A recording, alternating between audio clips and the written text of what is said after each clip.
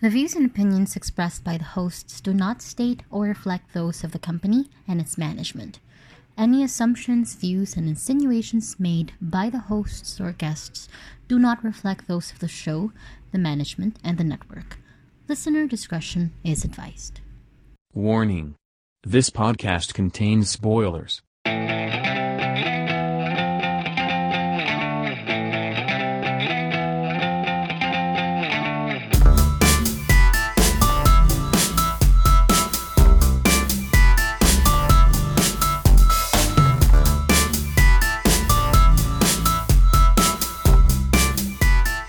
Third World Cinema Club. So, welcome to Third World Cinema Club. I'm John Tawasil from Present Confusion. Hi, I'm Princess Kinok of Film Police Reviews. And for this very special episode, we'll be looking at a film from the best film nominations of Gawad Urian that not a lot of people may have heard of, but ayun, that we can vouch for is a very, very interesting, very good film. Huwebes Huwebes, which is part of the Binisaya Film Festival. Ayan. So, we've invited the people who made the film, some of the people who made the film. And I guess as a little backgrounder, Huwebes Huwebes is part of the Adlaw Adlaw series that's being done in Binisaya very regularly. In this case, it consists of three stories na may parang overarching na theme of the sea, and they're all fighting their own wars or their own battles. So I guess let's introduce our guests for today. Firstly, we have Danielle de los Reyes. Hello. Hello. Hello. Yan. Aiden de los Reyes. Hello. Yan. We also have the director of the second segment, Paburger sa Camotes, Chris Villarino.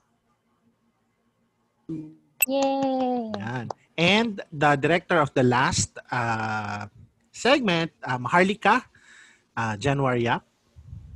Hello. Yay! Yan. Third word pa rin. Well, isa lang yung kamay ko, hindi ako makapalakpak, ganun na lang. Ganun, wave, ganun. So, ayun.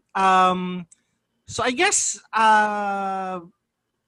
to people who haven't heard of Huwebes Huwebes yet, could you tell us a little bit about the film? Yun na muna siguro. Can you tell us a little bit, parang backgrounder din from your end about Huwebes Huwebes? Directors. Producer. Si Daniel. Producer. Okay, sige. So before we go into the film, so Huwebes Huwebes is it's part of the Adlaw Adlaw series by Binisaya. It's actually the culminating film. So Adlaw Adlaw series has a total of 7 films, including Huwebes Huwebes. So we started with Biyernes until the last one from last year, si Huwebes Huwebes. So we have 3 directors for Huwebes Huwebes. We have Don Frasco, Chris Villarino, and January Yap. So they each made their own short film. And then we put together those 3 films, and that's Huwebes Huwebes. So it has different stories. Each film has a different story, but it has like a unifying theme, which is the sea, So that's Huwebes Huwebes. So the directors now can say their own piece about the film. Ayan. Chris, Chris. Okay, my segment or episode is called Paburger sa Camotes. It's about this sort of parang undercover or some sort of agent na tasked to hunt down a drug personality who ends up na EJK. And now, but he has to find yung whatever he was hiding. So he had to find yung bahay nung drug personality without the benefit of the personality kasi nga patay na. Pero nahanap niya yung bahay. When he gets to the house, he finds out na may anak pala. And to make it worse, bulag yung bata. So, and that's somehow the basic story. Okay. And January, how about your segment? Yeah. I just like to add to Daniel's statement kanina. The sea being also the central image ng film. At saka very consciously at the start, he wanted to make a commentary on the more recent issue on the drug war. So that's where we started from when we made the stories. So for my segment, Maharlika, was inspired lang by the Pieta photograph by Rafi Lerma. And kasi, I mean, we hear this news about AJKs and most of the narratives were on the statistics. No? So, yun lang. Gusto namin bigyan ng human story yung statistics. No? So, we sort of fictionalized that image of Rafi Lerma, the Pieta image, which became viral. No? So yun, ginawa namin yung story. Yun. So, yes. Okay. Princess, do you have any questions for the filmmakers?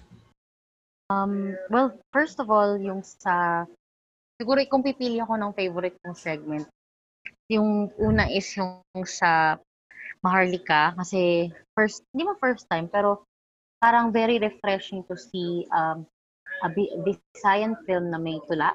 Not sure kung may na-encounter na ako before, pero ito kasi nag-resonate yung sa poems and yung political aspect din niya. So I was very surprised na, okay, hango pala siya dun sa Pieta na picture. And then, with regards din sa Burger sa Camotes, very superb lang yung acting nung ni Publio. I just want to commend yung casting doon na ang galing-galing. Ayun. And same with dun sa first na hindi mo akalain na may link siya sa EJK pero parang, okay. This is something, kumbaga ako, familiar ako sa rural na part ng the way that the people in the, in different parts na malay sa Manila, in the way that you guys perceive yung EJK. Pero dito, maganda siyang representation in a way. So I guess ang first question ko would have to be for Daniel. When you guys came up with Adlaw Adlaw, particularly with this Huebas Huebas na film, was it coincidental na all of these filmmakers had the same theme, or did it already come up as an idea na okay, for Huebas Huebas dapat it's about something social, a social commentary, it should have a similar theme which is about the sea, ganun. Was that like a conscious na concept, or did it just came about nung nagawa na yung films with the filmmaker? It's a conscious concept. They actually talked about it before they started shooting.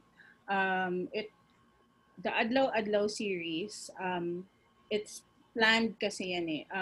For the other films in the series, they always had 7 directors. They always had like 7 directors per film. It was only with Huebas Huebas that we scaled down the number of directors to 3. Kasi we thought na, okay, so it's gonna be the culminating film for the series. Let's make this big. Let's choose directors that are already known in their, who already have a name. And we were able to, Don was generous enough to lend us his equipment, his camera, the Alexa for the film. So in a way, this is it's a little bit more special. But the process, it has always been the same for all of the films in the series, wherein all the directors involved would talk about if they would like to have a theme that would tie all of the stories together. So, or if they want to have an element that each film can continuously have. So for Webes, the directors, along with Keith and I and some of the people from Binisaya, met before they started to shoot, and they talked about what they would like to, the stories that they would like to make for Webes. So plan siya. May process din siya. So we had to plan like when to shoot. Yeah. So yes, that's it. Ayan. Ako naman siguro, my favorite segment is yung pa-burger sa kamotes ni Chris. Ang dami ko nakitang, hindi ko alam kung nagkataon lang ba or may parang callback siya to other films that I've seen recently. Then, could you tell me a bit about your parang the cinematic influences behind yung short na ginawa mo? Actually, from the start, when we were given when we were tasked to come up with our own stories, right away, because may anak ako and like if si Januar, his reference was yung Rafi Lerma. Mine was an article by Carlos Conde yata from Human Rights Watch about yung children ng mga EJK victims na collateral damage. Okay, so that was where I wanted to focus on. Kasi it's something that I think we can agree on, whether whichever side you are in the political line. Yung mga bata, yun yung concern ko. And so I always had this idea before, which was based sa Happy Times Hotel ni Zhang Yimou. I don't know if you've seen that. You've probably seen that, but there's a big part sa Pa-Burger na I really stole from Happy Times, and then there was also that scene. I remember a scene from Lav Diaz Evolution ng Pamilyang Pilipino. Where yung mother character, kasi umalis lahat yung mga anak niya, tapos yung, if I remember correctly, yung asawa niya, tapos parang gumagabi na, so she walked to some like corner sa farm ba yun or whatever, and she waited there, and tayo naman, the audience were forced to wait with her for like 6 minutes because it was a 10-hour film, right? And you had to wait for, and plus also the mother was blind, bulag din siya, and so those two sort of I kind of stole those, and then I added my own so from yung Happy Times, instead na yung male character was paano ba? Ginawa kong hitman or some sort of agent. And so that became the basis. Those two. And then there's another one was I forget to mention was Leon the Professional, something like that. Yeah, okay. So parang ganun. Interesting. Nakuha ko ko din yung yung Happy Times ni Zhang Yimou. Also yung part na, well, I guess minor spoilers, yung naghiwalay ng landas si Publio tsaka si yung bata. Reminds me a lot of the ending of Akira Kurosawa's Ran. Di ba may iwanan din doon? Tapos the last like frames of that film is parang the blind na kapatid who is wandering the ruins of the castle alone na walang gabay. You know what? Nakalimutan ko na yan. Diba? Wala. Dapat naging reference ko rin yan. Nakalimutan ko na yan. Pero interesting din in the context of what you said na it's it's about yung mga orphan children ng EJKs. Parang wala nang gumagabay sa kanila. And then there's this element na itong agent na ito is he's trying to live a life na hindi sa kanya na by going to his life yun mga people living invisibly in the houses of others or nakikialam sa bahay ng iba, which is I think parang dagdag na thematic layer yun. And it also, I've seen mga films din na evoke that kind of, very different films, pero parang yung concept na nanghihimasok sila sa bahay ng iba nang walang pahintulot. Diba? Like, for example, yung Three Iron ni Kim Ki-dok, ganyan. Parang wala lang. Very interesting yung mga nakita ko dun sa pelikula. Ayun. Princess, do you have a question for our crew? Yes. Maganda nga yung references mo sa Three Iron. Actually, naisip ko din yun parang, oo nga, no, very, parang, actually, both of them, they're very grounded dun sa, hindi siya Western influences, parang, very Asian cinema yung, all three films, actually, are very grounded on Asian cinematic themes na, ganun. So, may tanong ako kasi nakalimutan ko. Pero, wait lang. Ikaw muna. Ako muna. Ikaw muna. Ayun. Doon naman, kay Januar naman, yung kanyang I found it, like Princess, I found the poetry very interesting. Parang sa ways of communication. And if I'm not mistaken, parang hindi naman clearly nasabi kung ano si Eman, di ba? Tama ba, Ses, na ikaw ba yung nagsabi no na parang binase siya kay Eman Lakaba? Totoo ba yun? May nabasa ako sa inyo na parang, or yun din yung interpretation ko na parang mas base kaya siya kay Eman Lakaba kasi yung role ni Eman is may pagka-rebellious siya at the same time very siya parang si Eman yung yung nagtatago na yung fugitive hindi yung bata, di ba? Oo. Siya, yung parang, kaya siya fugitive dahil meron siyang purpose. Parang ganun. Hindi siya yung fugitive na masamang-masama. Parang ganun yung basa ko sa kanya. Ayun. Tama ba? Wait lang. Anyways, while I guess, as you question namin kay January is, while constructing yung ideas for the two main characters, parang, parang what are you trying to construct or what do you want them to represent for you? Yun, ganun na lang siguro. Ganito lang. Yung structure niya, para siyang yung Western. A stranger arrives in a village and then takes his role and then leaves. Parang ganun. But the characters were talagang maraming allusions to real people and to some representations na. So si Eman, you're right, no?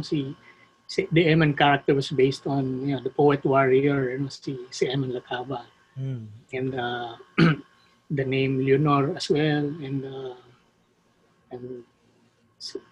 so loaded siya ng mga allusions actually yung so yun, and very conscious yung mga allusions niya, and kasi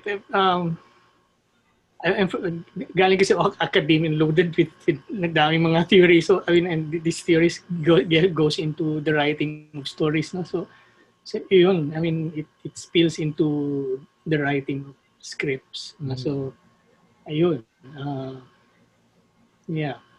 so you're right, no? Si Eman was based on Eman Lakaba. Interesting. And very striking din yung sorry. Ano po 'yan? And I don't know if you na-catch niyo yung red shirt din niya, no? Yes. Pag-alis niya. Yeah. In fairness nga. Interesting din na I think yung pinaka-striking image from the film, other than yung last, like, yung scene na, yung ginagaya niya yung Pieta was yung nandun silang dalawa sa beach, yung si Eman tsaka yung bata. Tapos, baliktad yung parang yung Philippine flag ay nandun. Tapos parang, uy, baliktad yung flag. Para kasi we are at war, ganyan. Tapos, they're trying to, quote-unquote, set it right. Parang, itaas yung blue kaysa dun sa red. Wala lang. Observation lang, hindi naman siya tanong. Ayun.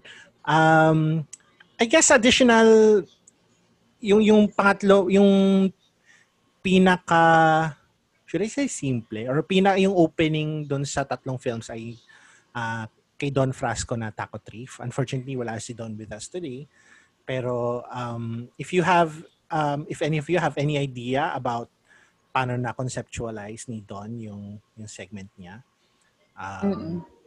could you please share it with us?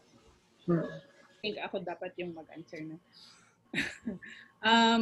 Well, si Don, I think his story was also based on stories around the area where he grew up in.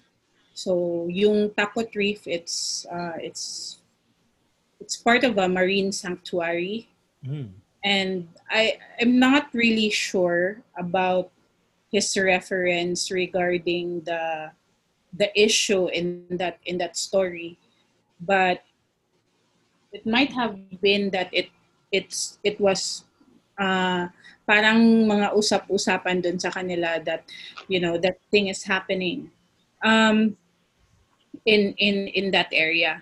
So ang story lang ni Don, it presents a different perspective of the war on drugs. It presents the perspective of a person who's battling with his conscience, no, na kung ano yung tama or kung ano yung mali for that person. And in the end, in his quest to do what's right, he ended up doing something that's quite the opposite of what he hoped himself to become. So, ganun yung story ni Don. Yeah. Taco Thief is a real place, diba? It's a real place in Liloan. Yeah, in his place. So, seaside town din siya and may marine sanctuary siya. So, ganun. Ayun. We have a question here from one of our members na hindi nakapunta. This is from Rafi. Ang tanong niya is a more of a general question. Since Huwebes is part of the Adlaw Adlaw series, it being the last installment specifically, how necessary is it to watch the other films in the installment? In the series, siguro, ang sabihin niya. The other films in the series. Is it necessary to see the other Adlaw Adlaw films before watching Huwebes? Hindi naman siya necessary, pero for me, because of the uniqueness of the concept, it would be nice if people would get to watch all the other films in the series. Kasi ang daming directors eh. It's seven directors dun sa 6 na films na dumaan. 7 directors per film. So that's 7 times 6. And it always features a different bunch. And all of these directors have their own unique style. They have their own stories. So parang ang dami mong mamimiss kung hindi mo siya mapapanood. I'm not sure if we're gonna do it, but we were actually talking about a retrospective of all the Adlaw Adlaw films. Hindi ko lang alam if we're gonna do it during the Binisaya Film Festival or kung kailan man. But yes, I'm actually glad that Huwebes gained this level of popularity because it piqued the interest of people towards the other films in the series. So, iba-iba siya. May series na mga bata, yung mga directors, may the very first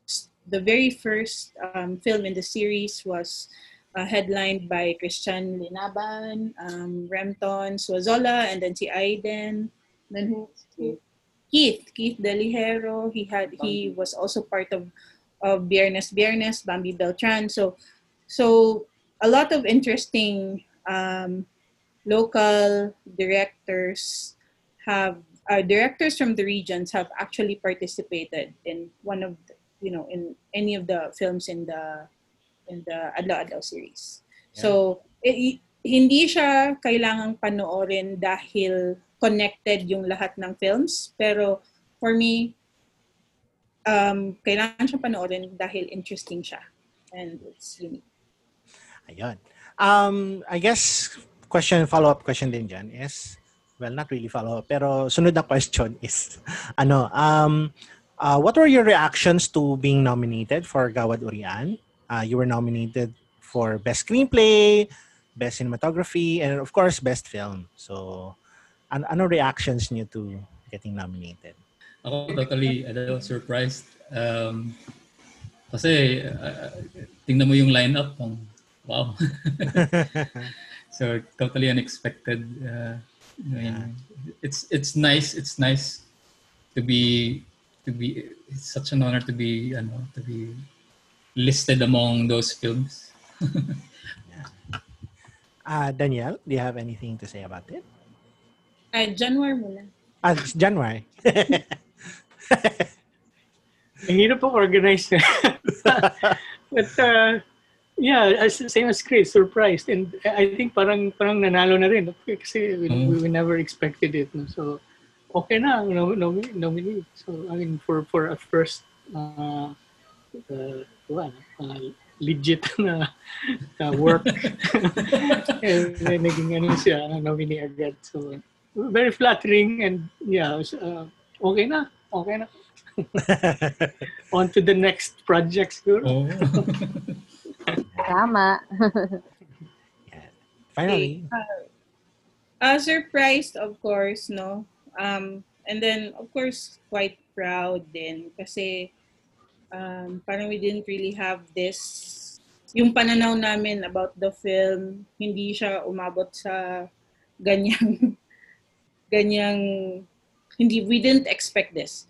So, yun, we were really surprised. And then, knowing pa na kung gaano ka iba yung film namin from all the other films, yun, hindi namin talaga siya in-expect na mangyayari yung nomination. Parang problema lang namin, we were just thinking about where to submit the film, even for exhibition, para naman mabawi yung namin effort in making the film, but we never really expected na magkakaroon kami ng ganitong mga nominations for the film. I guess the next question is a bit more general. Kasi syempre, we live in a very unprecedented time in terms of the film industry. Kasi syempre, pandemic, di ba? Same tayo ng tatanong. Ayun. Sige go, tanongin mo na. So, yun nga, pandemya, mahirap gumawa ng pelikula, maraming dagdag na restrictions. What do you think the continuing pandemic bodes for especially regional filmmakers? Yan. Well, I think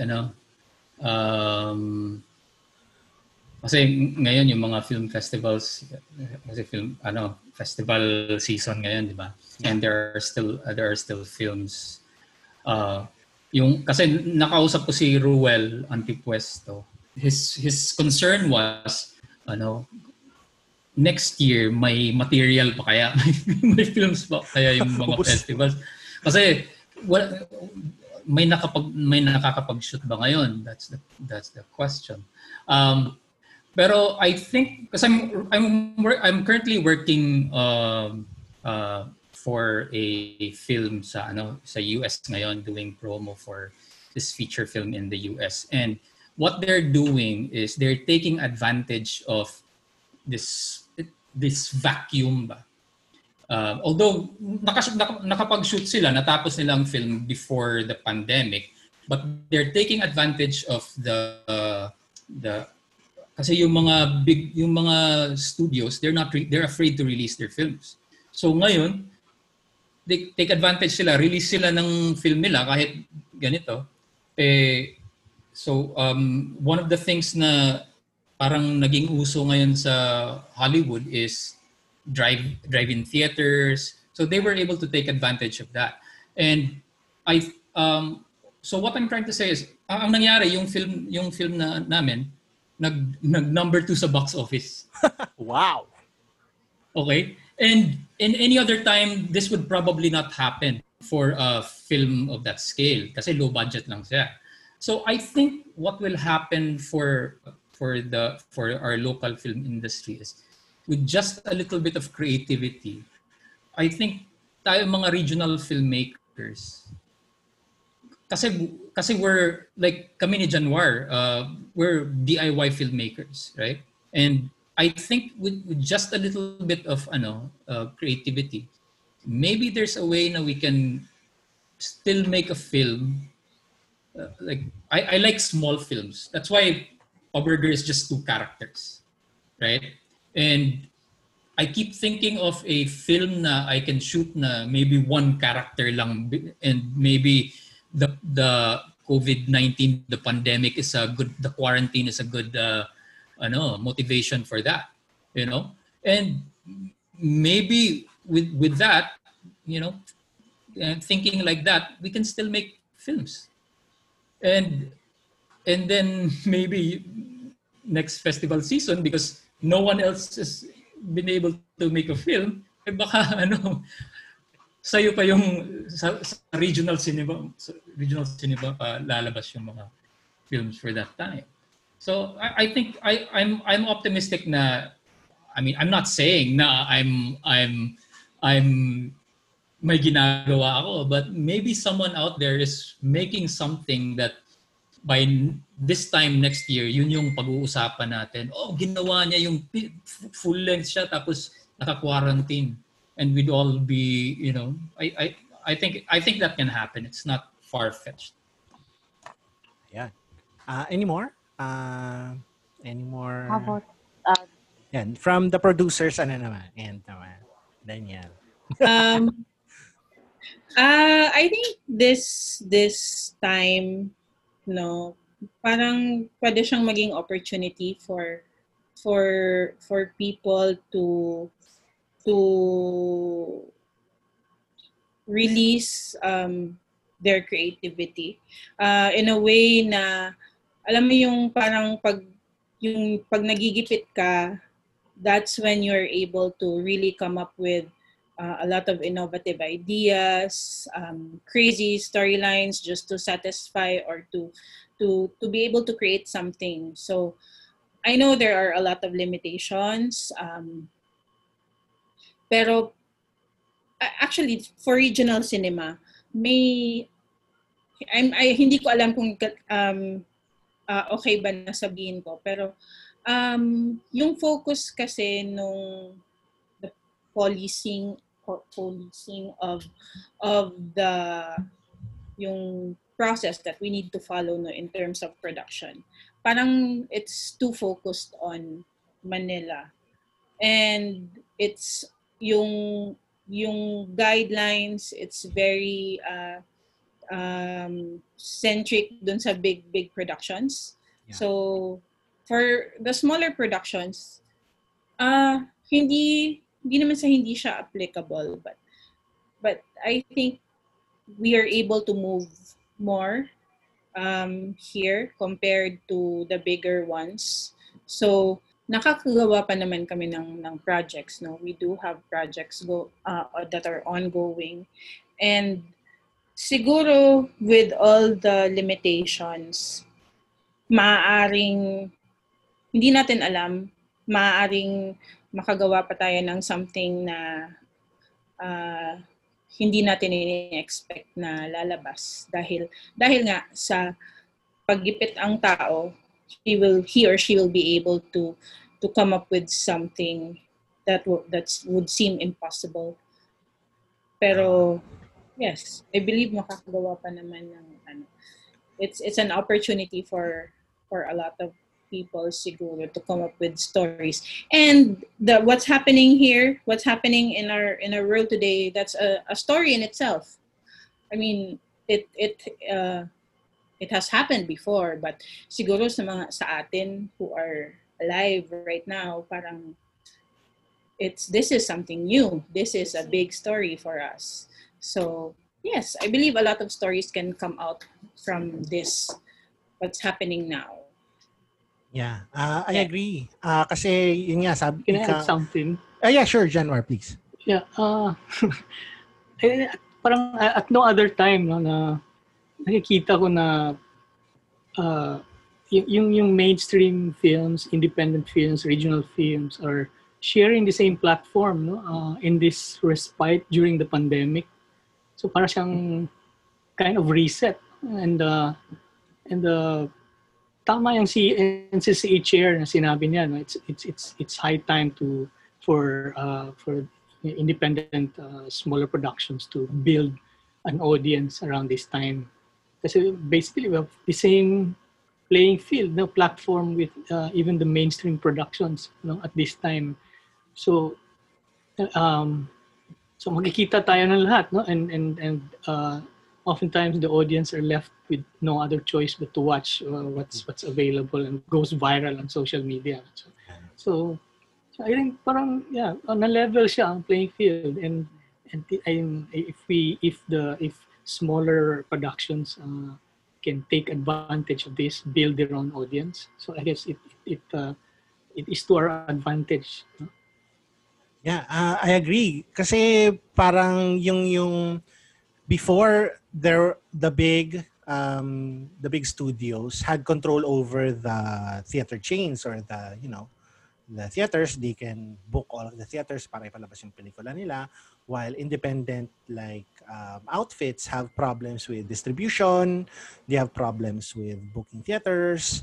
Pero here in the online space, the playing field is level. Tama nga si Januar doon. And so yun, I hope mas marami pang ma-discover. There have been a few breakout kumbaga hits na before na siguro in other circumstances hindi sila ma-discover without the benefit of streaming platforms na accessible to, well, hindi naman lahat pero accessible to most or more than usual. Kasi additionally, dagdag ko lang doon sa sinabi ni Januar, people are staying at home more and people have more opportunities to watch films during downtime.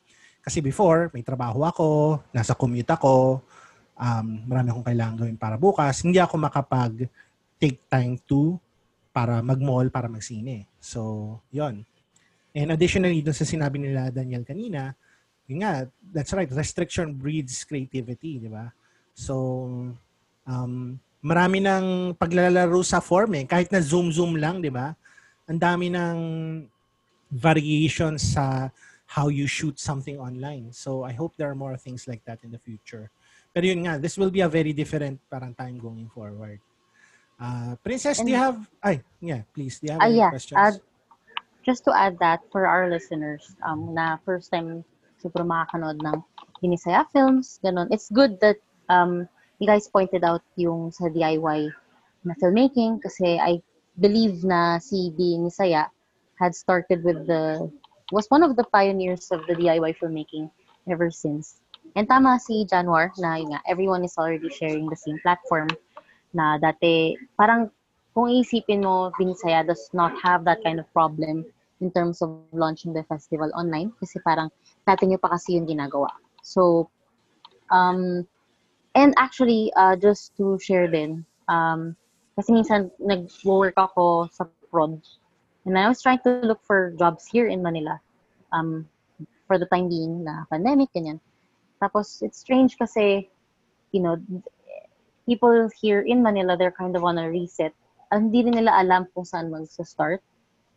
Kasi the stories that they're trying to pitch are more on the BL side since yun yung trend, di ba? That's starting from Thai, ganyan. So, Yun yung market ngayon eh, yung demand ng market eh. oo, machika lang natin. Yun yung parang market dito sa Manila ngayon na parang ang sabi ng isa kong friend na wala masyadong racket ngayon, ganyan. Kasi nga, puro ang konting producers, and mostly puro BL yung content. So, syempre, yung limit lang ng people sa set, nasa 15 to 20, ganyan. Minsan, 10 lang nga lang, ganyan. Or commercials, ganyan. So, since na-mention niyo kanina ni Daniel, yung sa restrictions, hindi kayo masyadong limited, ganyan. In preparation of the next few films, ganyan, what kind of tips can you provide to upcoming or aspiring filmmakers or producers in the event that they do want to pursue low budget films first or independent cinema first? Anong klaseng tips or advice that anyone in the floor could actually share? Mga tips and tricks, ganyan. I'll go first. Actually, iibahin ko yung sinabi ko.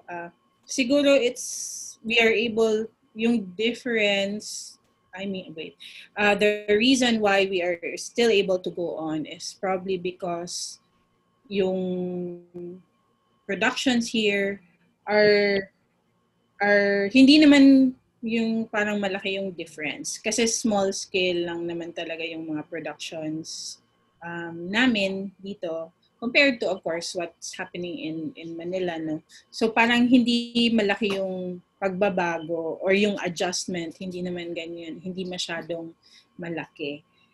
So we are able to adjust to it fairly fast, considering lang na dapat may mga safety protocols lang tayo na kailangang i-follow. So, yun. And then nakalimutan ko na kung ano yung question. For aspiring filmmakers, ganyan. Syempre kasi a lot of people, they have this kind of, or filmmakers nowadays, maybe, quite a few or maybe a lot of them, ang inisip nila wala masyadong material. So, ganun. So, ano yung, syempre sa inyo, you guys have an experience na, okay, hindi lang naman dyan natatapos ang storytelling. So, there are a lot of stories to tell, especially from the region. Hindi lang siya about into a certain stereotype. Marami kasi siya eh. So, yun yung kinagandahan din sa Adlaw-Adlaw na, yun nga, hindi lang siya set into stone na about rom-com. What kind of tips would you like or would you share with aspiring filmmakers out there na they're kind of stuck in a rut na hindi nila alam kung anong klaseng kwento yung pwede nilang gawin or stories na kailangan isulat or produce? Siguro for me, because stories from the regions, hindi pa siya, parang recently lang in the past how many years lang talaga siya nag-gain ng momentum in terms of, having a place in this in the movement, no, here in the Philippines. Kaya siguro rich pa siya. Ang dami-dami pang mga stories na gustong ipalabas ng mga filmmakers from the regions. Ang daming films na authentic in a sense na talagang totoong stories siya from different places, by different people. Parang na-notice ko sa movement, it doesn't, correct me if I'm wrong, pero of course, aside from the important social issues na gustong ipalabas ng writers or ng filmmakers, wala pang masyadong yung nagfa-follow ng example kung ano yung uso, like BL or all of those things. It's usually always stories about them, about a certain community, a certain social issue na gusto nilang ipalabas. So wala pa tayo sa point na we're running out of stories to tell about ourselves. So siguro, yun. Yun yung palagi kong sinasabi like to my students na you don't need to look far for stories.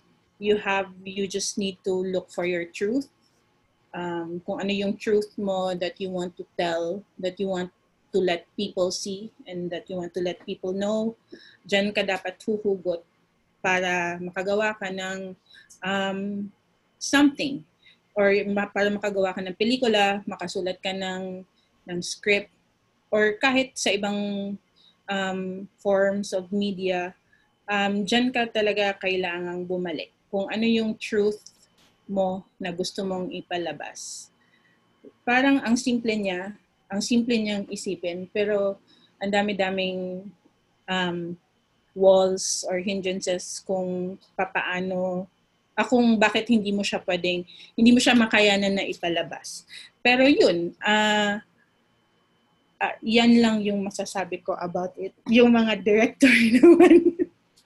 Ayun.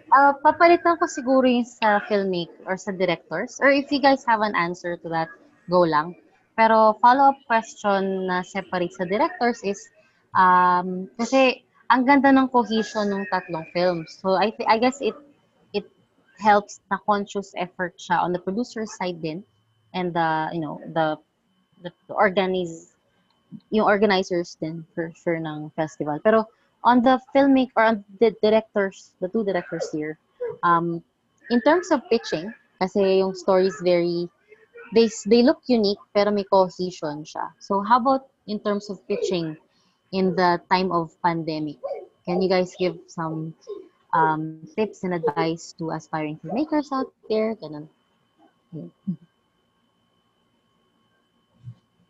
Ikaw dyan.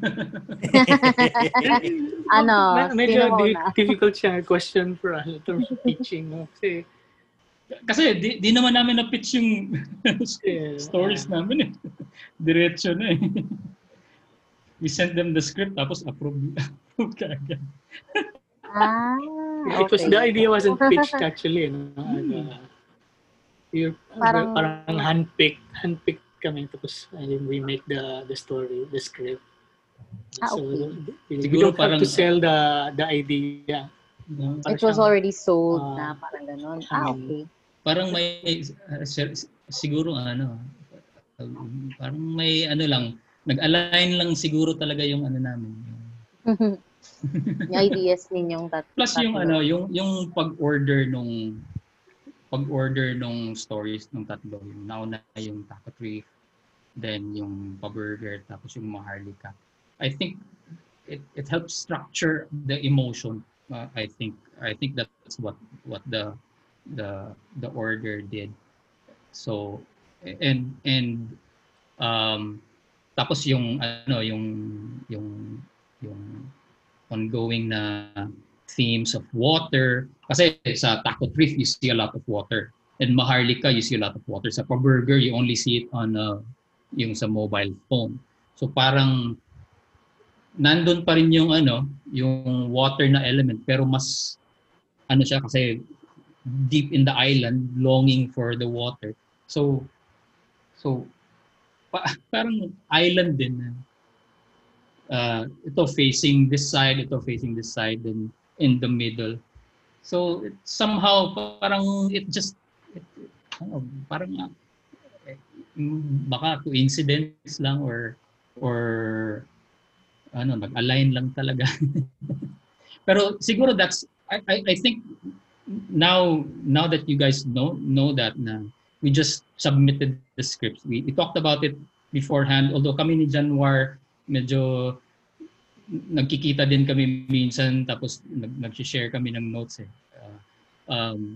But I think the advice would be to just write something and do it, you know.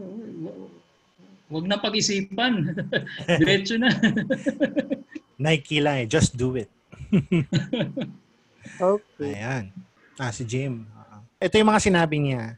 Doon sa second segment sa Pa-Burger sa Mamotes, may feeling, ayan, ang daming na-evoke na films eh. Yung sa kanya naman, yung kay, kay Terence Young na Wait Until Dark, 1967 film to, starring Audrey Hepburn, Richard Crenna, Alan Arkin. Kasi doon sa film daw na yon may bulag na character na unaware na may drugs na tinatago sa bahay. Ayun. Tapos yung character ni Publio Briones ni Publio, para daw siyang may similarity kay Richard Crenna. So, una po purely business, tapos parang may unexpected na humanity na nangyari. Sana siya yung na-nominate for Best Supporting Actor, pero okay lang naman din kung si ano yung na-nominate. I think may actor from Webes, from Taco Triff yata yung na-nominate. Sa segment naman ng Maharlika, mahusay daw si Riles Cameron tsaka si Ivan Zaldarriaga. Para siyang yung film na Respeto, pero walang rap, para poems. Ganun.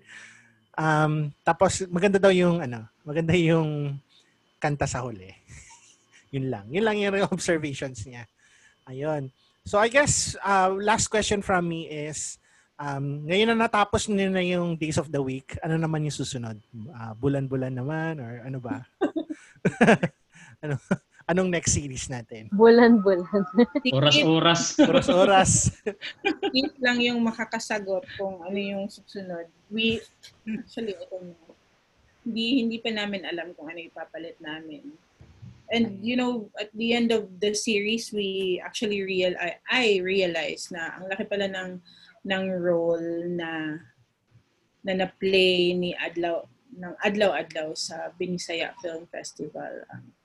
Before it was, I believe, kasi wala naman ako sa start when they started with the Adlaw series now, but it was part performance, part filler somehow. Parang it was a chance for filmmakers here to showcase what they had.